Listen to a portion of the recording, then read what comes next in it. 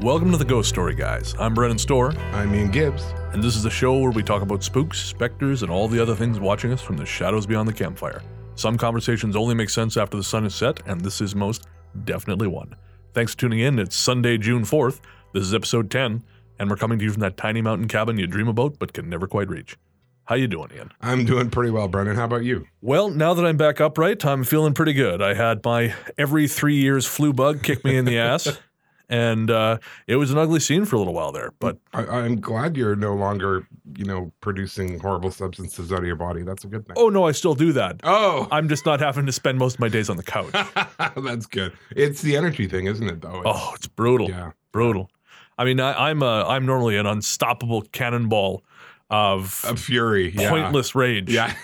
And lately I've been a sad couch-stricken man catching up on old episodes of TV. Now, do you think that is a direct result of your trip, or? I don't know. I mean, I started feeling ill in Valemount. Right. And now I don't know if it was that, but I fought the bastard off if it was for the better part of a week. Because I got back Wednesday. And it wasn't really until Monday I got sick. Yeah. Well, and going home to your hometown can often be draining, too. Well, as we'll discover, I brushed up against some stuff that was not very nice. Oh, wow. Cool. Yeah. And I mean, cool for us. Not cool for you. Well, it's good for me because then I get to say, oh, no, it wasn't just a vacation. It was an adventure. It was research? Yeah. Nice. But no, I'm happy to be home. Of course, shortly after our last show, I hit the road and went east for a while, visiting friends and family in Revelstoke, Calgary, Edmonton, before coming home, via a shorter route than I'd intended. Well, yeah, I saw the picture, and you actually brought some other stories home too, right? I sure did. But first, let's talk about the real story. That titanic battle that shook the airwaves and will become to be known as this generation's Rumble in the Jungle. What? You mean when I was on a different radio show, then you were at the same time, and how it's the Foreman Alley fight? Is that what you're saying? Because, people listen to the radio, things go on the radio at the same time all the time. There are multiple radio stations just in Victoria broadcasting now. I know that. But we're telling the story, so why not craft a legend out of it, right? Would you rather be just another schmuck on the radio, or do you want to be the golden-voiced colossus who f***ed the universe till its husband came home? Oh, my God, I think all that smoke inhalation went to your brain. Hey, spoilers. And if anything, it was a steady diet of chicken wings, hamburgers, and beer. Yeah, that wouldn't surprise me either. Anyways, how was your time on the real radio, Dr. Killjoy, MD? You know what? It wasn't as bad as I thought it would be. I was kind of stressed about it. The host was awesome. She was really, really nice. It went from 9:30 until 1 o'clock in the morning. And I will reveal to you a secret truth that I will not tell anywhere else. Ooh. Around midnight, when the callers started coming in, I was lying on my bed. And I may have drifted off for just seconds. You fell asleep on live radio. Yeah, but they weren't talking to me. They were talking to her. I can't believe you did that. Because all I could do with the callers was sort of interject with oh, that's upsetting. How does that make you feel? Like a cheap therapist. So when I actually realized my eyes had closed, I awoke with a start and realized that, okay, no, I know where we are in the story, so I can't have been asleep that long. Oh. And interjected with oh, wow. And so no one knew. Yeah, aside from the thousands of people across North America who are hearing this soft. Yeah, no, exactly. No, not there. I don't think anyone knew. And afterwards, the host was really nice and talked to me about great radio, and she'd love to meet back. Yeah, well, you did have a very handsome call-in. Yeah, thanks for that. Well, I mean, the previous caller, I genuinely felt bad for him. He had told a very, very sad story, but it was a bit of a downer. So it was good that you called in and kind of, brought the show back to its center. Well, I was on the radio, of course, myself. I did from 10 to 12 on Revelstoke Jim's Canadian content. How did that go? It was a good time. Yeah, we just did 2 hours, but sort of a combination of music and talk. Only 2 hours. I know. We're not the Iron Men that you are. There you go. But afterwards, I was sitting in the parking lot of the Shell because I remembered, oh yeah, Ian's on the radio. Right. I thought should I call in? I should call in. And did they put you on right away? Like, did you have to tell who you were, or? No, I didn't have to tell anyone who I was. Wow. So they will let anyone on that show. They will literally let anyone on that show. Basically, you just dial in, and then you hear the radio show. Right. And I didn't say anything because I thought, oh God, what if I'm live? Right. And I crack a fart or something. And then finally, I think she said, new caller line, you're on the air. But it was kind of garbled, so I couldn't fully understand it. But there's just silence, and I went, hello?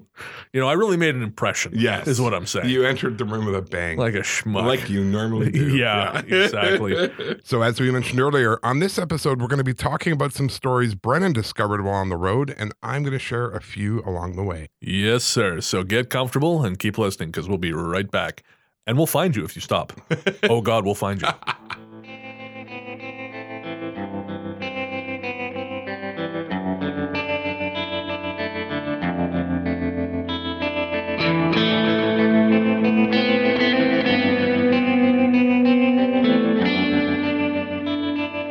Welcome back. So the first story I found was in my hometown of Revelstoke. And Revelstoke is a small town of about 8,000 people in eastern BC. Though it's on Canada's main highway, it's a remote place with 2 of the 4 roads leading from the town dead-ending in reservoirs, and the other 2 often closed by avalanches in the winter and mudslides in the summer. It's also the setting for my book, A Strange Little Place, and my stories tonight, much like my life, I suspect, begin and end there. Dark. It's that kind of place. The first story, which I picked at the beginning of the trip, has to do with what I think may be a screen memory. For those of you who don't know, a screen memory is a false memory someone has in place of their real memory of what happened. It's kind of a mental defense mechanism to prevent the ego from having to deal with whatever actually happened. Like how I remember being a sex god in high school. Yeah. In the modern context, a screen memory is frequently associated with the paranormal, usually alien abduction or contact E experiences. But it's a legitimate phenomenon with the roots in traditional psychology.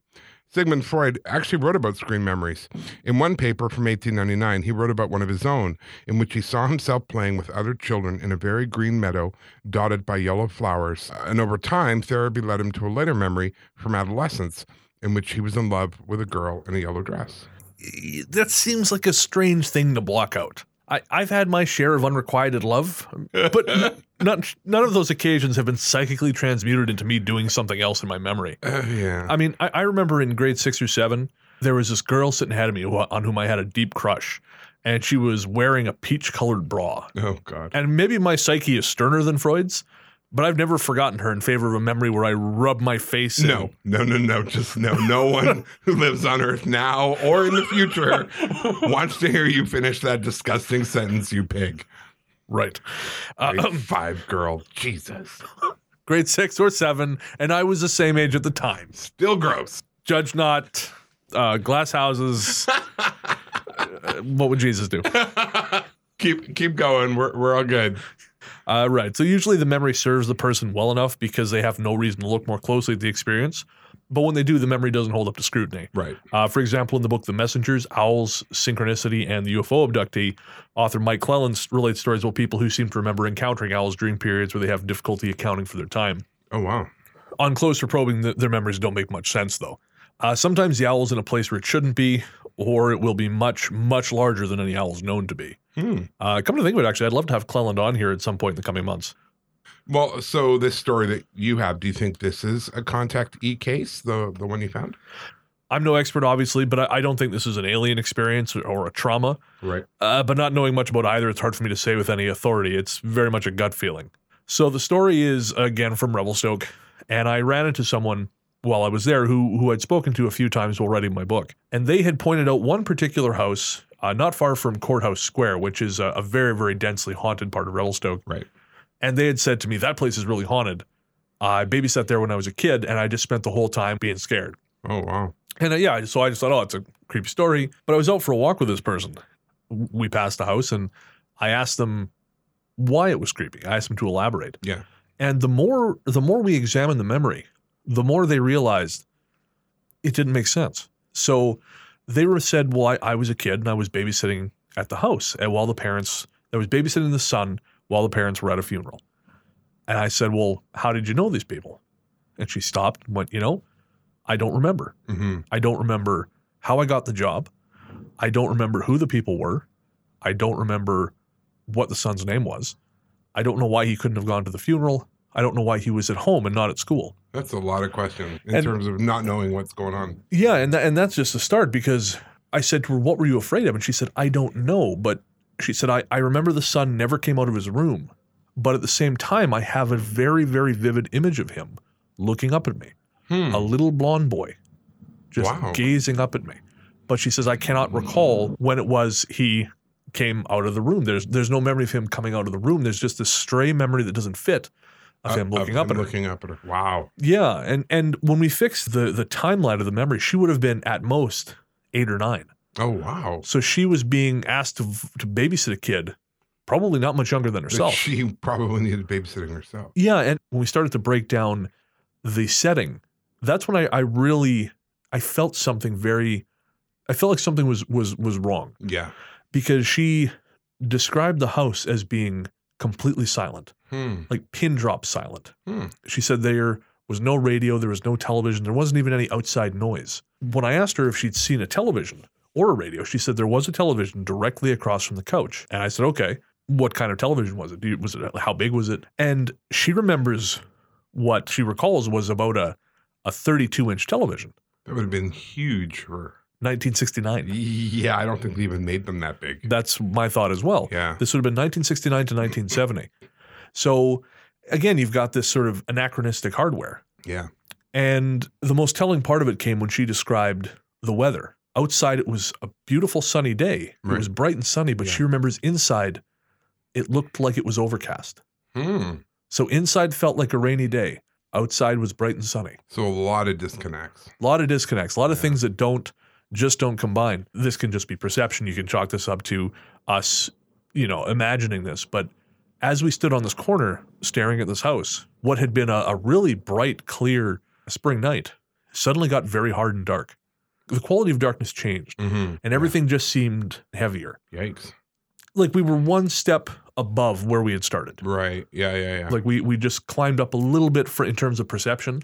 Sounds like it's time to go. And it was time to go. So we went back to where we started, and that was the end of it. And now, of course, I mean, it could be anything. It could just be that her memory's not great. But this woman, I've known her a while. Her memory's pretty solid. So I don't really know what to make of it. Do you have any thoughts? Yeah, no, I don't know that I've even heard of that before. So this place is haunted, and yet had she experienced anything like a haunting there? Or? No, there was just this sense of unease and discomfort and fright that didn't seem to come from anywhere in particular. It seemed to just emanate from the place.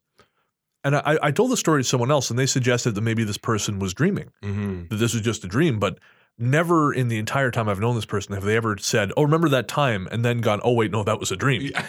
I don't know anyone who does that. No, most people don't. But so I don't know what it was. I mean, it did remind me of dreams I had when I was a kid.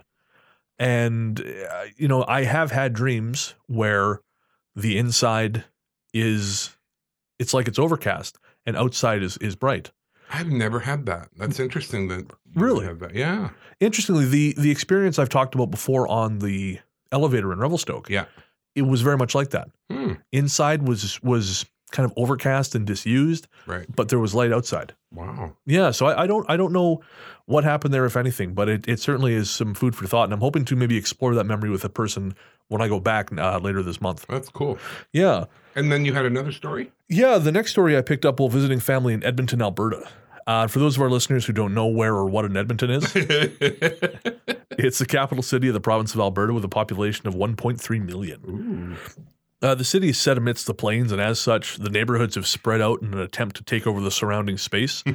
But instead, they look exposed, like delicate things accidentally left in the path of giants. It's known as the Gateway of the North, probably because it's cheaper than Calgary was considered too direct. Well, because I was raised in Calgary, I remember reading that. It said, "Welcome to Edmonton, Gateway to the North."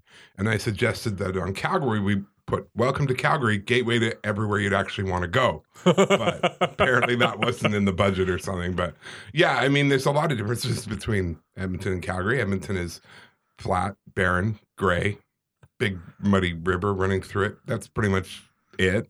And Calgary has, mountains, a nice river, zoo, the Stampede. No. Friendly people, Oh, Chinooks. if a schnook took the place away, as long as it left the people behind, I wouldn't feel we lost anything of substance. Oh, The only thing Calgary has going for it is lots of parking. Well, I mean, And not downtown. Downtown was hell. yeah, no doubt. I remember, you know what? 2 summers ago, I went to the museum, and it cost me more to park my damn car than it did to go to the museum. Pissed me off. I believe it. I went to downtown. I took a break from the bachelor party festivities because I'd had about as much gross stripper action as a man can handle. Wow, that's a lot. Considering Coming from me, that's Yeah. a lot. Yeah, I know. But I just thought, you know what? I'm going to take a break. And I thought maybe I'll go downtown. Yeah. Mistake. Really? Oh, no. After I paid a hojillion dollars to park my car about 1,600 miles away from where I wanted to be, it was just hot as hell. There's no very little tree cover. And I found myself thinking, what am I doing? Why am I? This place sucks. Well, I mean, that's why they have the C train that goes everywhere. They really want to encourage people to use that. You know, didn't even occur to me. Really? Didn't even occur to me. Oh, I wow. completely forgot about the train. Yeah, like you park at the mall and then hop on the train. You're downtown. That would have been so much better. You know, my motel wasn't far from the mall either. Oh, funny. Oh well. Oh well. I'm never learn. going back because that place sucks. Oh, ouch. No, All right. I liked Edmonton though. I would live in Edmonton. Gross. No, it's so much. It's so much No, nicer. It's full of like refinery workers with no jobs who are licking bottoms of bottles to get a last thrill from the alcohol taste. It means you don't have to wash out your cans. I remember driving through Edmonton and the rental market was so bad in terms of no one wanted to live there that they had signs on the sides of the buildings, rent 1 month, get 2 free, plus vacation to Hawaii. Like it was awful. But I mean, to be fair, that's Alberta. When oil is up, the economy's up. When oil is down, there's no money. No one wants to be there. So, And I love how everyone blames this on the new NDP government. Oh, as if it wasn't the previous 10 years of a conservative government that forgot to in any way prepare for the inevitable fall of oil prices. When we emigrated from England in the late 70s, the oil was just running into a bump. I think during the 80s, it was really rough. And of course, they went through all the money they'd quote unquote saved. Yeah. And Calgary went into a huge slump. So it only just came up the last few years and now it's gone down again. Oh, it did? I hadn't noticed because Calgary, it looks like a bunch of buildings randomly scattered when someone tripped carrying a Connect set. Well, and it is way bigger than it was when I lived there 20 years ago. I mean, it is massive now. Oh, it's ridiculous. Yeah. I was in the one mall and I ordered some sushi. Yeah. And I thought, I'll get a roll and some tempura. Oh, they got a couple pieces of dynamite roll. Right. So I got 4 pieces of dynamite roll. First off, it all came to $30. Oh! And I nearly crapped. Yeah. And then I got the sushi, and they practically had to serve it using a backhoe. I understood why they looked at me so funny when I ordered 4 pieces of dynamite roll. Oh, they gave you 4 dynamite rolls. No. The pieces were the size of a baby's head. Oh my God, with so much rice? Rice and like a third of an egg. So, you know? So what you're saying is that a prairie town is not the best place to get sushi. Weirdly. Yes. Well, you learned that lesson, I guess. Well, I say this. You say that, and I agree. I think it's stupid. But the bachelor party that I was part of, for dinner, they said, let's all go get sushi. And I said, you guys know where the ocean is, right? Yeah. Oh, yeah, but it's expensive. Well, yeah, but so is cocaine. Go do a couple lines of blow. It's have the steak. Well, and to be fair, Alberta, I mean, I've noticed that living across the country. So if you're in New Brunswick, someone invites you for dinner, usually have scallops. That's the thing they serve. Alberta, someone invites you for dinner, you're going to be having steak. Almost guaranteed. My cousin made me some steaks. They were lovely. There you go. You come here, you're going to get salmon. Like it really is. If you're in Toronto, they take you out for dinner. Like they would never have you in their home. So, I mean, that's kind of how. That's very New York of them. It is. But I mean, that's kind of how it works. It's really interesting. So in Alberta or Texas, same thing. They're known for beef. So that is weird. So when I was in Edmonton, of course, I caught up with some family I haven't seen in a while. And I quite liked it. So you. But I went to go see my cousin who I again, don't see very often. Mm-hmm. He took me to his house over in Mill Woods. So we were sitting out in the backyard having some beers. And we're joking about spooky stuff, as it tends to come up with me. Yeah. I know, right? You're a spooky guy. Yeah, it's true enough.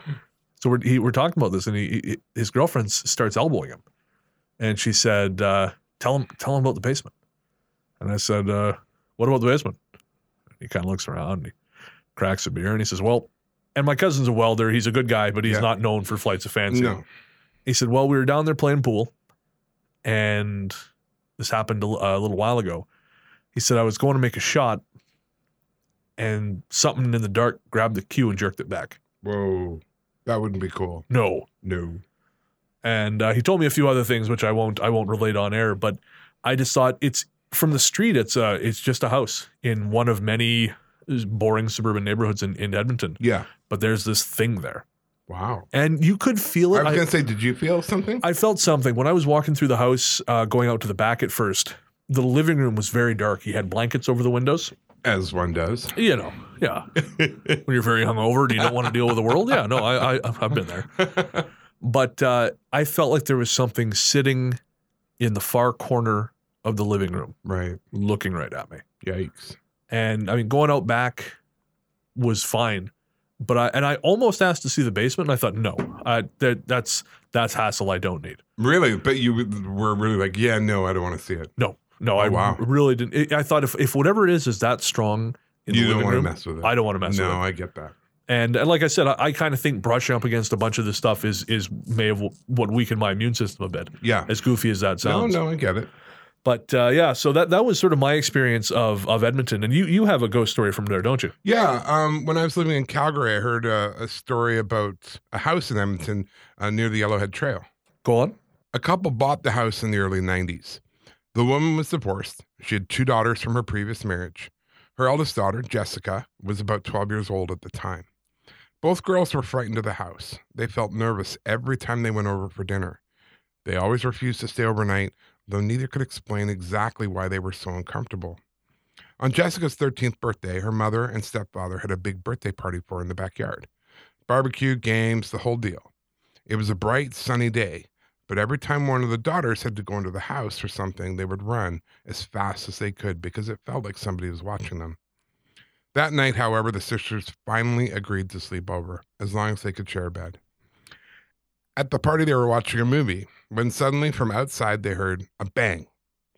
Creeping outside to check, they saw the garbage can lid had fallen off, so they heaved a big sigh of relief, put the lid back on, and finished the movie. Finally, the two went to bed, shutting the door all the way because it felt like someone was watching them again.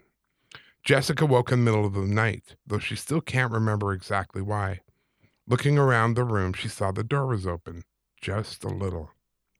Then, as she watched, the door opened wider, and standing there was her mother, or at least she thought it was. Jessica called out, "Mom?" And her mom didn't move. It was then that Jessica realized she could see through the figure, and still it wouldn't move. She woke her sister and whispered for her to look at the door.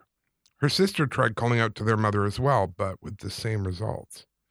The two eventually got so scared they both screamed out for their mother, and a few minutes later, their real mom came rushing in. When the girls asked their mother why she'd been standing staring at them, she explained she'd been asleep until they screamed. They told her they'd seen her, and she wasn't surprised at all. She said she had seen similar things, and if it happened again, they should just tell it to go away. Not good enough for me, I gotta say. When Jessica returned with a boyfriend 7 years later, the same thing happened again, with some unknown observer watching from both the bedroom door and this time the closet. Well, that's unnerving. Yeah, that's why I always close the closet doors when I go to bed. Oh yeah, no, same here. Yeah, no, that's not cool. No. I mean, there was a bunch of places there where I thought, maybe just stepdad is weird. But I guess that's not the issue. I mean, I'm hoping not. Yeah. That's creepy. I can see why you'd think that. Did you ever, probably not, but did you ever see the old Ghostbusters cartoon with the boogeyman? No. Okay. Never mind. For those of you out there who know what I'm talking about, it's very creepy. For those of you who don't, go check out the real Ghostbusters cartoon to do with the boogeyman. Okay, there you go. Public service announcement. Yeah, that's right. So that story, of course, taking place on the Yellowhead Highway serves as a great transition because that's where my journey took me next. Oh, so, wow, okay. Yeah, so we'll when we come back, we'll talk a little more about that.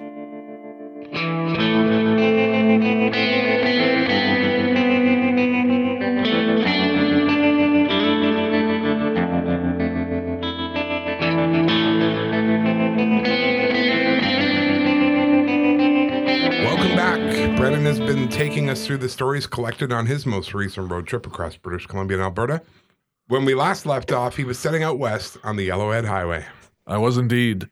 I feel like I should make car noises. Brum, brum. Actually, I have a Toyota. It's pretty quiet. It's pretty boring. Hey, take that shit back.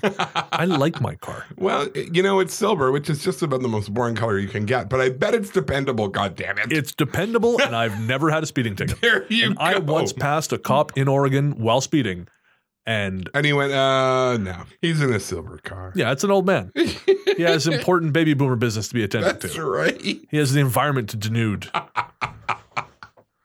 Anyway. Yes. The Yellowhead Highway is an almost 1,800-mile-long beast that stretches from Winnipeg, Manitoba to Masset on the BC islands of Haida Gwaii.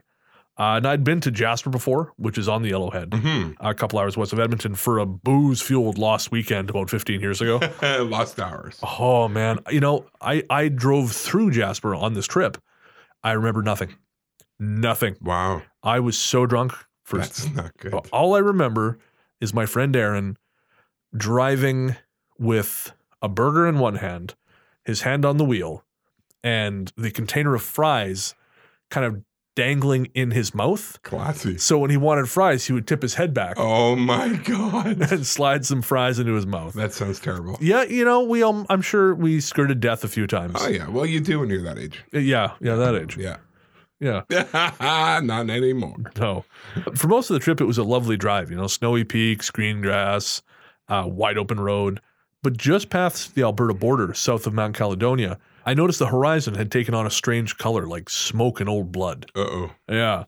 I finally rounded through Red Pass, and I could see what it was, and it was enormous plumes of smoke rising from behind what I think was Mount Chamberlain. That's not good. No. So I kept going. And eventually came to what looked like, the road was about to go through a valley. Right. But the valley was full of smoke. Ooh. Now, prior to this, I had been driving along the highway, and I could see fire up in the tree line. So I thought, oh, that's a great picture opportunity, because I'm stupid. Like most people, I'm so far removed from the possibility. Yeah, this has no implication on my life whatsoever. No. Let me just take a selfie. I'm not going to be silver car barbecue anytime soon. No. Nothing bad ever happened in a Toyota. Oh, except for all those people on that brake thing. But other than that. It was a learning experience. Yeah. Not for them. Well, they learned not to buy a Toyota, didn't they? So I remember I pulled over, jumped out of the car, and I just had this flash of insight, and I thought, you know what? That fire's getting pretty close to the road. Mm-hmm. I probably should keep moving. So, wow, yeah, that's amazing. I know, right? Deductive reasoning. I'm a genius. You are, Watson.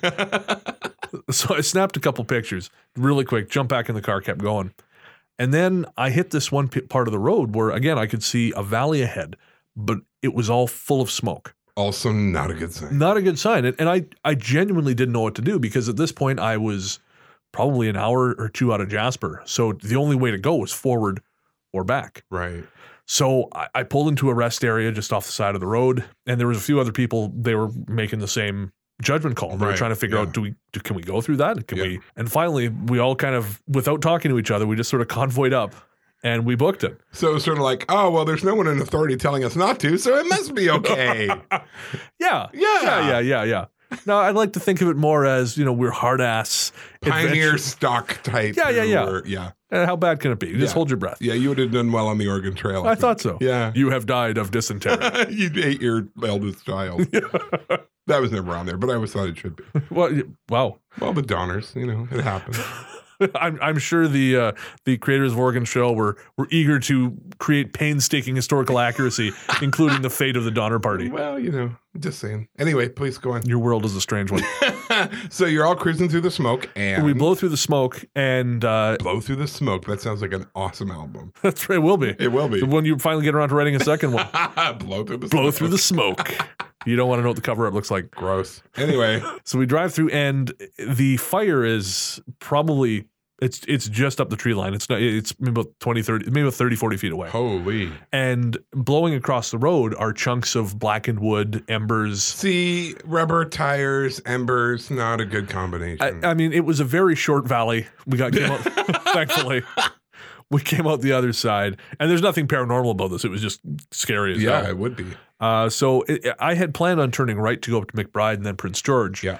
Because Anthony, actually one of our listeners, he was telling me that there's a park near Prince George which has a very, very unique spiritual feel to it. Oh, cool. So I really wanted to check that out, but I thought, no, I'm going home. Good call. So I hung left. Good call. I ended up in the town of Valemont. Okay. Got a motel, went to the nearby bar, started getting some wings and some burger action happening, a couple beers. And then I noticed outside the storm was picking up. The wind was howling and the rain was just pounding down, and then there was lightning and there was thunder. Wow. And then the power went out. Oh, perfect. So the waitress, whose ringtone was the opening riff to Back in Black, starts frantically trying to contact her kids who live up near Tejon, where the wildfire is currently raging, Oh, perfect. to see whether or not they're okay. Yeah. And then we're trying to sort out how we can pay when there's no power and I don't have cash. Then she gets a phone call from someone else who tells her, you got to get home. You got to pack up the house. Oh my God. You got to be ready. Wow. Yeah. So it was an adventure. So I went back to my room. My hotel room had one window at the front. Yeah. And so it got progressively darker to the back. Thankfully, I keep a bunch of lights in my car. Don't ask why. Yeah. Well, you need enough to hit all the points on the pentagram, so I can understand. You understand. Yeah. Started to get comfortable in the bed, but I had this just inclination. I thought, I think we're going to get evacuated. Really? And we didn't. Okay. We didn't. But I loaded up the car, put all my stuff in the car except for what I was wearing. Yeah. A couple other things. Slept in your clothes. Slept in my clothes. I would. Well, probably in the kind of places you stay, I'd sleep in my clothes anyway. It was a very nice motel, actually. I had a series of very nice motels. Excellent. Actually, the motel I stayed at in Edmonton, my cousin said, "Oh, you're staying at those dumps on Calgary Trail?" Like, yeah. It's nice. It was $75 a night. This is the nicest place I stayed in. That's pretty It was literally the size of this room. Yeah. But who cares? It's $75. Sleeping in it. Yeah. Whatever. It's just me. Yeah. And, the hookers. Oh, Jesus. My wife doesn't listen to this show. Yeah, I'm so pleased. Poor woman. I'm just kidding. The room was much bigger. The power eventually came on just past midnight. I was asleep, but I woke up very, very quickly because everything had been on when I'd left. Oh. So all of a sudden, just Yeah. and the next morning about 7, I just booked it. Yeah. And I eventually ended up back in Revelstoke, where on the way home, which is where this final story comes from. So now we've talked a few times on previous episodes about missing 411 and things like this. Yeah. And of course, I'm fascinated by it. Particularly the fourth book really spoke to me. The book is called A Sobering Coincidence. It details the drowning deaths of young men across North America and Europe. Right. And the basic MO is these young men are seen out drinking at a pub. They wander away from their friends. Yeah. Then they're not seen again until their bodies turn up in the river or the lake or whatever, days, if not weeks or months later. Wow. That is weird. It is weird. And the law enforcement typically writes these off as accidental drownings because booze plus water equals bye-bye. Yeah. But the author of Missing 411, he believes these are not, just as with the other as with the other disappearances in his other books, he believes these are not what the authorities believe they are. Right. And in that book, he references another book called Case Studies in Drowning Forensics by Kevin Gannon and D. Lee Gilbertson. So I eventually got a copy of that book, and they have a very, very in-depth study of 13 of these cases. Their conclusion is that it is not a serial killer.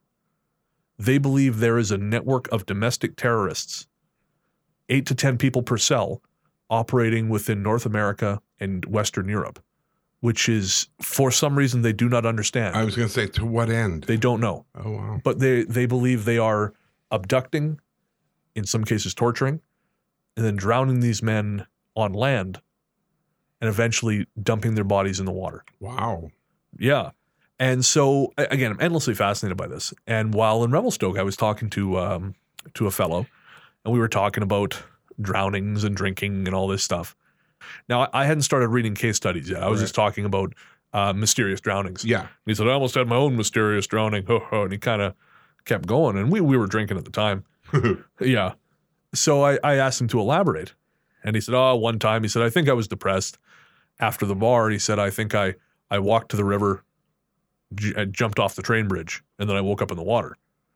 Now, the train bridge in Revelstoke is about 60 feet above the water. Holy cats. You don't do that by mistake. No. The other thing is the river, this is the Columbia River. Right. Now, the Columbia River around Revelstoke is extraordinarily large, Yeah. powerful, and full of eddies. Right. We are taught from childhood to stay away from that river. Of course. Every single one of us. In the Wendigo episode, we talked about Inuit children being told to keep away from the ice. Right. Well, for us, the river was our boogeyman. Yeah. So he somehow jumped in this water and then just swam out Wow. from a height of about 60 feet. What? So I asked him, and this was another occasion where the memory started to fall apart when we started picking at it. Right. Because in his mind, he had done this after a night of drinking, probably bummed out. He was up there anyways. But then we started picking at the memory, and he remembers, oh, no, I came back sopping wet. And my friends said, where have you been? What are you doing? Why are you wet? And then he changed clothes and they went to the bar. Oh, whoa. So this happened early enough in the night that they could still go to the bar. Wow. And the apartment where he was partying was downtown. The train bridge is, I believe it's about a 2 kilometer walk. Oh, wow. He doesn't remember seeing anyone or any cars the entire time. He has very fractured memory of it. Yeah. But he doesn't remember seeing anyone on the way there or on the way back. He has memory maybe of climbing up on the train bridge, but he doesn't remember jumping off it. He just remembers being on the train bridge. And then he remembers waking up as he's pulling himself up out of the water. That's really weird. It's extremely weird. Yeah. And he was really uncomfortable picking at this memory. I bet he was. Because, again, he had filed it away. Yeah. Filed it away as I got This drunk. happened to me, got drunk, climbed the bridge, jumped off, and I survived. Yeah. And so that's where we left it. But it raises a lot of questions. Absolutely. Because he just walked right out of the bar. Or right out of the apartment. Wow. He doesn't remember why. He doesn't remember why he walked to the train bridge. He doesn't remember walking back. And the thing is, I figured out it would be minimum an hour just to walk there and back. Right. Not counting the amount of time it would have taken him to get up on the bridge, jump off the bridge, get out of the water, pull himself, climb up the embankment. Could he have done this? Absolutely. People do dumb shit when they're drunk all the time. Yeah, absolutely. Lord knows I have. Yeah.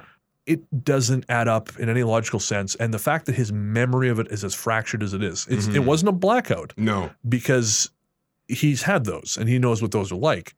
This was something else. Wow. So we have no frame of reference for it. I don't know if it's anything similar to what Gannon and Gilbertson have been investigating in America. I don't know if it's something similar to what David Paulides has been investigating with Missing 411. If it was just a drunk guy doing something dumb, or if it was something else entirely different. Well, I wonder if anyone who's listening right now has anything similar to that, because that would be really interesting. If you think you have a memory you're not sure about, I mean, maybe look at it again and let us know, because there's definitely a common thread here. Absolutely. Yeah, you can always reach us at ghoststoryguys@gmail.com. Well, that's going to bring it to an end for us tonight. Wanted to say hi to Zach Power, who's listening right now in a haunted house very close to a very creepy graveyard. And I hope he has enjoyed this episode. Hi, Zach. Don't forget to rate and review us on iTunes. We'd love for get a nice 5 stars on there. We got a couple reviews already, so thank you to the people who've done it. Excellent. Of course, we're on SoundCloud, Stitcher. If you want to get a hold of us, you can find us on, again, ghoststoryguys@gmail.com. You can find us on Facebook, Instagram, Twitter. You can find me at Largely the Truth. For me, it's Ghost Story Guy, and I'm on Facebook as well, and Twitter, but I never look at it. Yeah, fair enough. And your book is on the BC bestseller list, is it not? Shockingly, yes. That's fantastic. I got the word this week that it's number 12 of 15. So sweet. I'm pretty excited to even crack the list, to be honest with you. And that's after what, a week or 2 weeks of sales? 2 weeks. So that's... Yeah, no, that's a good thing. Yeah. And I mean, I saw your book on the ferry. Yeah. Which was pretty cool. If you are from Victoria, you know that if you have a book on BC ferries, that's a big deal. Well, the bastards wouldn't take my book, so... There you go. Take that for what you will. All right. Well, if you happen to be in Victoria this sometime this month, Fair Ian here is leading a number of the ghost walks. I am, and in July and in August. So there you go. Come on down and see us. Forcing poor Bren to take on even more work, like the handsome young slave he is. I thought you were going to say something else. I'm so glad you didn't say that. No. Okay. We'll leave that to Bill Maher. Perfect. All right, folks. Thanks for tuning in. We'll see you again in 2 weeks. And, well, actually, it'll be a little bit less than 2 weeks. This was staggered because I was sick. So our next episode should be about a week Tuesday. Till then, take care and be good to one another.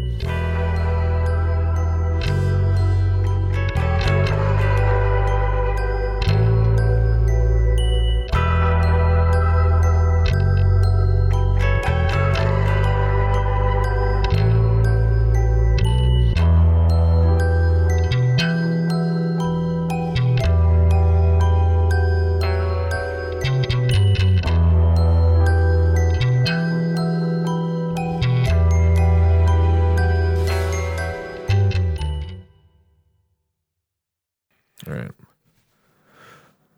Oh, I hate that furnace. You can't really hear it through the mic. You can kind of hear it. Not really. Ugh. Just grow up. Let's go. Thank you. Actually, hang on. I got to turn on the noise gate. Dick. Open a new window, you son of a bitch. There we go.